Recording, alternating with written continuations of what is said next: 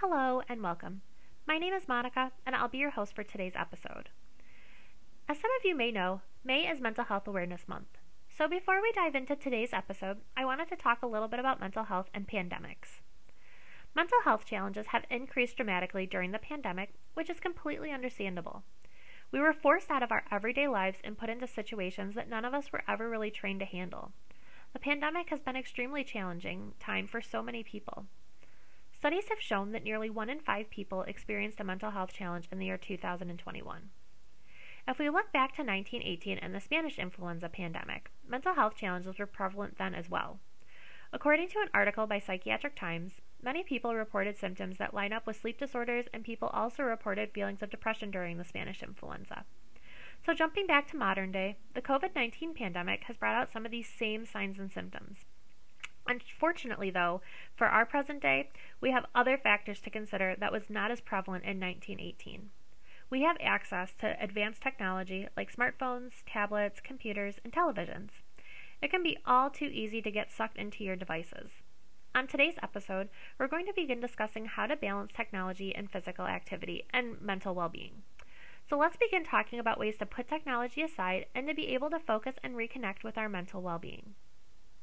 So, I don't know about you, but at the end of the day, I always end up with my phone in my hand, scrolling through social media aimlessly. And to make matters worse, I usually have the television on in the background. Afterward, when I put my phone down, I don't ever recall feeling this sense of accomplishment. I have never experienced this from watching television or using any of my devices. Now, something I can do that gives me a rush is simple exercise or baking or cooking a complicated recipe and having it turn out good. Since the pandemic began, we have spent even more time in our homes, which, with many of our homes, we're surrounded by technology, right? Now, you can answer this question silently, but how many shows or movies have you watched since the start of the pandemic? Think about this. Now, most movies are about 1.5 hours to 2 hours long, and television shows are usually several seasons with episodes ranging anywhere from 25 minutes to an hour.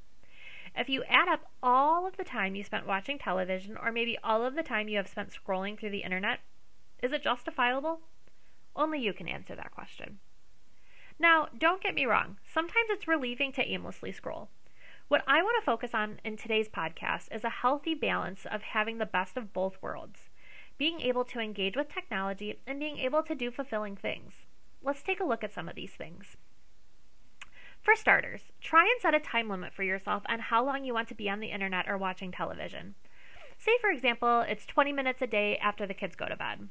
Or maybe it's during your lunch break. Whatever time works for you, stick with that time. For myself, I try to get off of social media after 8 p.m. Now, that's easier said than done. Next, try and set a goal to do something every day, and if not every day, a few times a week that allows you to disconnect from technology and allows you to reconnect with yourself. Schedule a walk. Even if it's only a few minutes, try and set aside time that allows you to engage in an activity. Maybe it's light workout or maybe a heavy workout regimen. Another good thing to practice is starting a gratitude list. At the end of the day, trying to list at least 3 things you are grateful for. Let's try it right now.